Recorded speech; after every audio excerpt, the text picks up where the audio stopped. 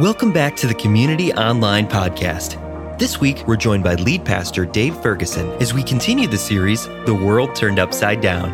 Remember, you can always find us on Sundays streaming live at communityonline.tv. We hope to see you there. Merry Christmas. It is so good to be with you on Christmas Eve. And from my family to you and yours, and from the Community Christian Church family to you and yours, I want to wish you a very Merry Christmas. Let me ask you, are you feeling the hope that Christmas is supposed to bring? If so, I want to strengthen that hope. And if you're not yet feeling it, by the time we're done, I want to show you how to find that hope. Now, to get us started, I want us to play a little game that includes Christmas music, because Christmas music always makes me feel more hopeful. In fact, I think I started playing Christmas music this year around like Labor Day. I just kind of needed it. So maybe this will help you too, right? I did some research on the most popular Christmas carols of all time, and I came across a list of the top 30. So here's what we're going to do. I'm going to give you 5 notes and see if you can name that Christmas carol. They're all in the top 30. And if you get them right, for every one you get right, just give yourself a Christmas treat of some kind, all right? You ready? Wherever you are, just say it out loud when you recognize it. And put it right there in the chat. Put it in the chat. Let's see how many can get these right. You only got 5 notes. 5 notes. So here we go. Here's the first one.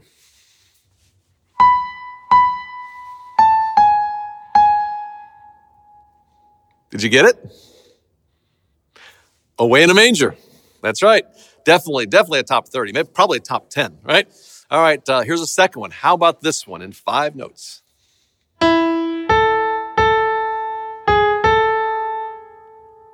Little tougher. Did you get it? Hark the Herald Angels Sing. Okay, here's the last one. And let's see if you can guess this one. This is the number 1 favorite Christmas carol of all time. Here we go.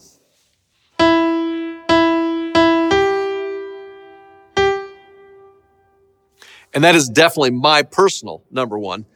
So when it comes to Christmas carols, I would say nothing is more classic than O Holy Night.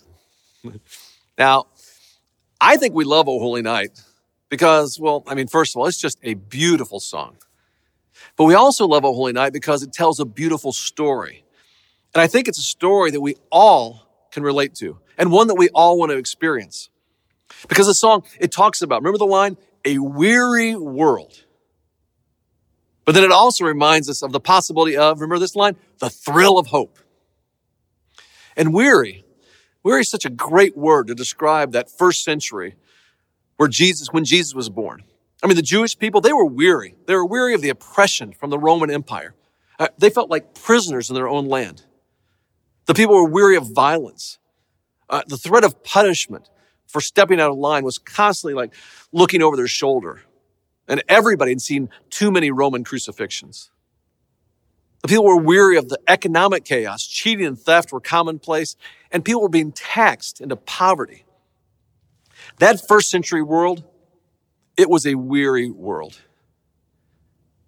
And weary is a good word to describe much of the world we live in today. Just reading the news headlines as I was getting ready for this talk, it kind of made me weary. Here's a couple of them. A tornado that kills 70 people. It makes you weary. A double coronavirus surge. Just reading it makes me weary. In fact, I intentionally watch much less cable news these days than I used to. And partially because it just makes me weary. The world we live in today is, I think, appropriately called a weary world. And for some of us, weary is how our personal lives feel these days. Weary from fighting with those people we're supposed to love. Some of us were weary of having too little and needing too much, particularly this time of year. Some of us are weary from the aches and pains that come with growing one day older. Or at work, we're weary from putting in too many hours and getting too little satisfaction. Or weary from our past, but at the same time also weary about the future. And so many of us, we show up this Christmas Eve feeling weary. And this word weary is it's more than just tired or worn out. A New York Times article that got a ton of national attention this year, they called it languishing. In fact, languishing was nominated for the 2021 Word of the Year. The Times article said this: it's not burnout, it's not depression. We just feel somewhat joyless and aimless. And it turns out there's a name for that: languishing.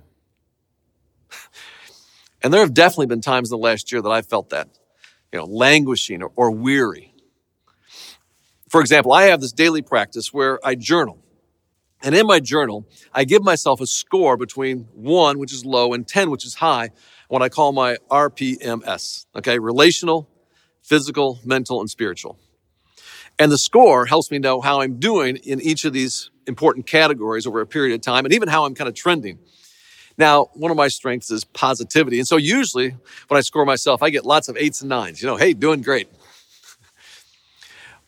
But even as positive as I am, I've noticed this last year, a lot of my scores are like in the 4s and 5s. And I find myself dealing with anger when I'm normally kind of an encouraging person, or dealing with frustration when I'm typically more upbeat. And I know some of it is languishing over the conflict of people's differing political convictions, languishing over decisions that, no seminary ever trained you to make, or languishing over my Chicago Bears football season. So bad. Well, the good news of Christmas is this, and please hear me, do not miss this. In the middle of a weary world 2,000 years ago, in the middle of our weary, languishing world today, comes this thrill of hope. And you may not know this, but I think hope is what you need. It's exactly what I need. There's a guy named Emil Brunner, who was one of the great theologians of the 20th century. And he put it this way, so smart. He said, what oxygen is to the lungs, think about that breathing in and out, how much we need that. What oxygen is to the lungs, such is hope to the meaning of life. Hope, it's actually something real and something that we need. In fact, studies show that hopeful college students get higher GPAs and are more likely to graduate. Further research in other fields tell us that hopeful athletes perform better in competition. And check this out, they actually have fewer injuries. And still another study shows that among the elderly, those who felt hope less were twice as likely to die as those who were hopeful. And it just can't be disputed. Hope is a powerful force. So the question becomes this: where do you, where do we go to find this hope? Well, John, who was one of Jesus' closest friends, he offers us a real hope in what could be described as a Christmas card that he wrote in a book called 1 John of the Bible. Now, when you read it, you might think Christmas card. There's nothing in there about Mary or Joseph or shepherds or manger. And you'd be right. None of that is in there. But what this passage does tell us is Christmas, this event, offers each of us this thrill of hope. John begins this way. He says, we proclaim to you the one who existed from the beginning, whom we've heard and seen. We saw him with our own eyes. We touched him with our own hands. He's the word of life. Now, as you take in those words, picture kind of like the writer John sitting on a witness stand in a courtroom, and he's swearing a deposition. He's got his hands raised in the air, and he declares, this hope is real. And he goes on and says, what I'm about to tell you really did happen, that God came to earth in the person of Jesus. I saw him. I heard him. I touched him. This is not just some feel-good fable that we recount every December. This really happened. Jesus is God come to earth. That's what he's saying. In fact, think back to the newspaper headline I shared earlier. What if the lead story on the 10 o'clock news tonight was this? Good evening. We have some breaking news just in. The God of the universe has reportedly arrived on Earth in human form tonight. In an unexpected twist, it appears as though God has arrived not as a full-grown adult, but rather as a newborn baby. Now, we first received word of this phenomenon from several shepherds who say they were watching over their sheep when suddenly a host of angels allegedly appeared, singing songs of praise and adoration and directing those shepherds to where the baby was born. Just a moment. We're getting some information now. The baby was born in a manger. That's apparently what the shepherds are saying. And a number of witnesses are reporting that an unusually bright star has appeared in the sky over the place where the baby was born, and other people are bringing the child gifts. All of this in the Bethlehem area. That's about 5 miles south of Jerusalem. And we're now hearing that the child's mother, Mary, has named the baby boy Jesus, though he will also go by the name Emmanuel, which means God with us. And if we are able to confirm all this information, that name would certainly be true. Now, we do have a crew on the way. We'll bring you a live update as soon as possible. We now return you to our regular programming, Bachelor in Samaria.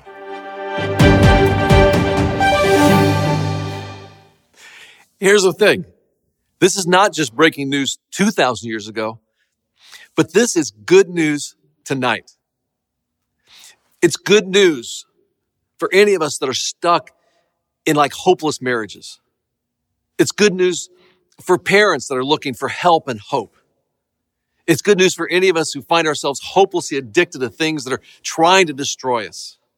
And here's the good news. The good news is that God has come to earth to show us how to live relationally, how to live personally in this life. And that brings with it the thrill of hope. Well, John continues, and he says, this one who is life itself was revealed to us, and we have seen him. And now we testify and proclaim to you that he is the one who is eternal life. I want you to notice, John doesn't say that Jesus has life or gives life, but he actually says Jesus is life, eternal life. Okay, what does that mean? Well, pastor and author Tim Keller explains it brilliantly, and he says this. In every other religion, the founder is a prophet or a sage, and the founder says, here's the way for you to find eternal life. You do this, you do this, you do this, you do this, and you'll be saved. Jesus is different. Jesus says, I am the way, I'm the truth, I'm the life. Jesus Christ, according to Christmas, is God come to save us, to do for us what we can't do for ourselves. To know him is eternal life. So essentially, what the Apostle John declares is that to know Jesus, to have a relationship with him, is eternal life, to have eternal life. And this hope that we have, yes, it's real, but it also is a hope that brings life forever. And I got to believe that is good news for every one of us tonight. I remember one Christmas, our family just finished opening all our gifts on Christmas morning. It was a great morning, and I'm just feeling the vibe, and I got a call.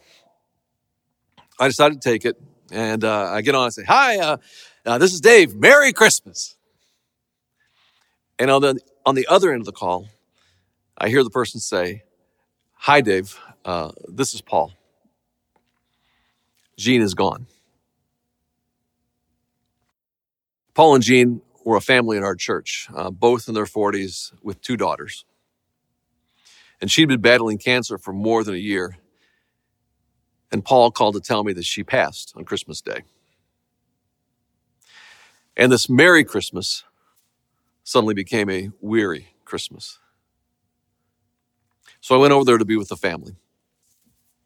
And it was hard.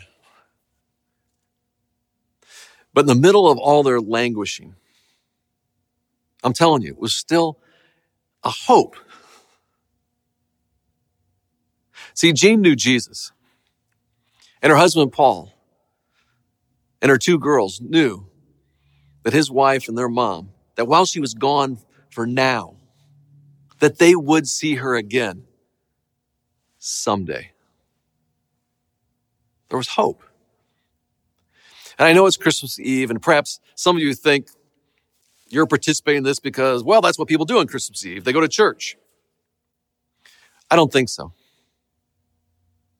I think some of you are here because God wants you to know there is hope for this life and the next. And not only is this hope real, And not only does this hope bring eternal life, but John, he continues and he says this, we proclaim to you what we ourselves have actually seen and heard so that, here's why, so that you may have fellowship with us. Jesus came that first Christmas to have fellowship with us, but then to establish a fellowship among us, a community, a fellowship where we can love and be loved, a fellowship where we can know and be known, a fellowship where everybody, college students, business owners, singles moms, elderly widows, people of every color and every hue, everyone belongs. And we come together as a fellowship that gives us hope. And again, you might be thinking, well, I'm just here because it's tradition, church on Christmas Eve. But again, I don't think so. I think some of you are here because God wants to give you a place to belong, a fellowship, a group of people that you can count on when you're languishing in a weary world, a community that will help you discover this thrill of hope. And John is reminding us this hope that's real, this hope that is eternal, is also a hope that's found in us, the church. See, the church, by God's design, we're a community of hope that offers hope to others. And we need each other to hold on to this hope. I want you to meet Corey and Andrea. This is a couple who found this thrill of hope right here in this fellowship, in this community. I'm Andrea, and this is my husband, Corey. We have 2 sons, and we've been coming to community since January 2020. I had always had a really close relationship with God, and I just wasn't connecting well with the church, and I didn't know what was missing. I'm like, I've got great kids, I've got a great husband, I've got a great marriage, great house, but something still felt like it just wasn't connecting. I think for my journey, it started, I grew up in a home that was not religious. Didn't do anything, go to church, any of that. So for me, everything was new. I kind of just had the image in my head of perfection. I was more interested in work because I wanted to get ahead. I wanted to have that image of, look how successful I am. Look what I've gotten to. And then with the rock bottom, when I hit that, it was just like, wow, how much have I missed? And that was when I felt like the presence of God going, like kind of reaching out a hand saying, here, you finally got there now that I can get in and remold you and remake you and, make you who you should be. And from that point, that's when I said, you know what? I want to go to church. I was like, wait, I'm supposed to be the one that always says, let's go to church. And you're always supposed to say, so it was a complete role reversal. So it was interesting, but I was not about to let him go on his own. We decided to start by going to Alpha online during the shutdown of COVID. Questions got brought up that I was like, I didn't even know I had these questions in me. Like it was really strange. And then when we started to go through Rooted, it really hit home. From the outreach of God at the beginning, through that, it was like, yeah, this is what I want to do. These are the steps. The day I got baptized was during COVID, and it was a snowstorm outside, blizzard, but Leanna showed up, Barbara showed up, I think Chris was there, and it was just, it was like, wow, people came out in this for me, where they could have said, hey, we got to push this, it's that. Everybody came out and we did it, and it was great. Just that feeling, of being accepted. It was awesome. It was really cool. I was excited that both of our sons were able to be there and saw both their parents make a choice and choose God to be a part of their life. Yeah, it was really cool. I had hope for myself, but watching your spouse struggle with that hope, to now both of us having that same hope together as a family is amazing. When you're going through it by yourself, and it's really hard to try and be the strong person, to always be like, no, it's gonna be okay. No, we gotta push through. No, it's gonna be there. I wasn't expecting to find a home at Community. I was just expecting to find a church. And I think we totally found a home because we have so many friends that go there, and it's different than anything that we've ever been a part of, even as a kid growing up. Coming to Community, you can come in, you see everybody. It's a big family. You're saying hi either from a small group, from a Rooted or Alpha class, and it's just, you're just welcome. You might feel lost like I did, going down the wrong path, but there is hope.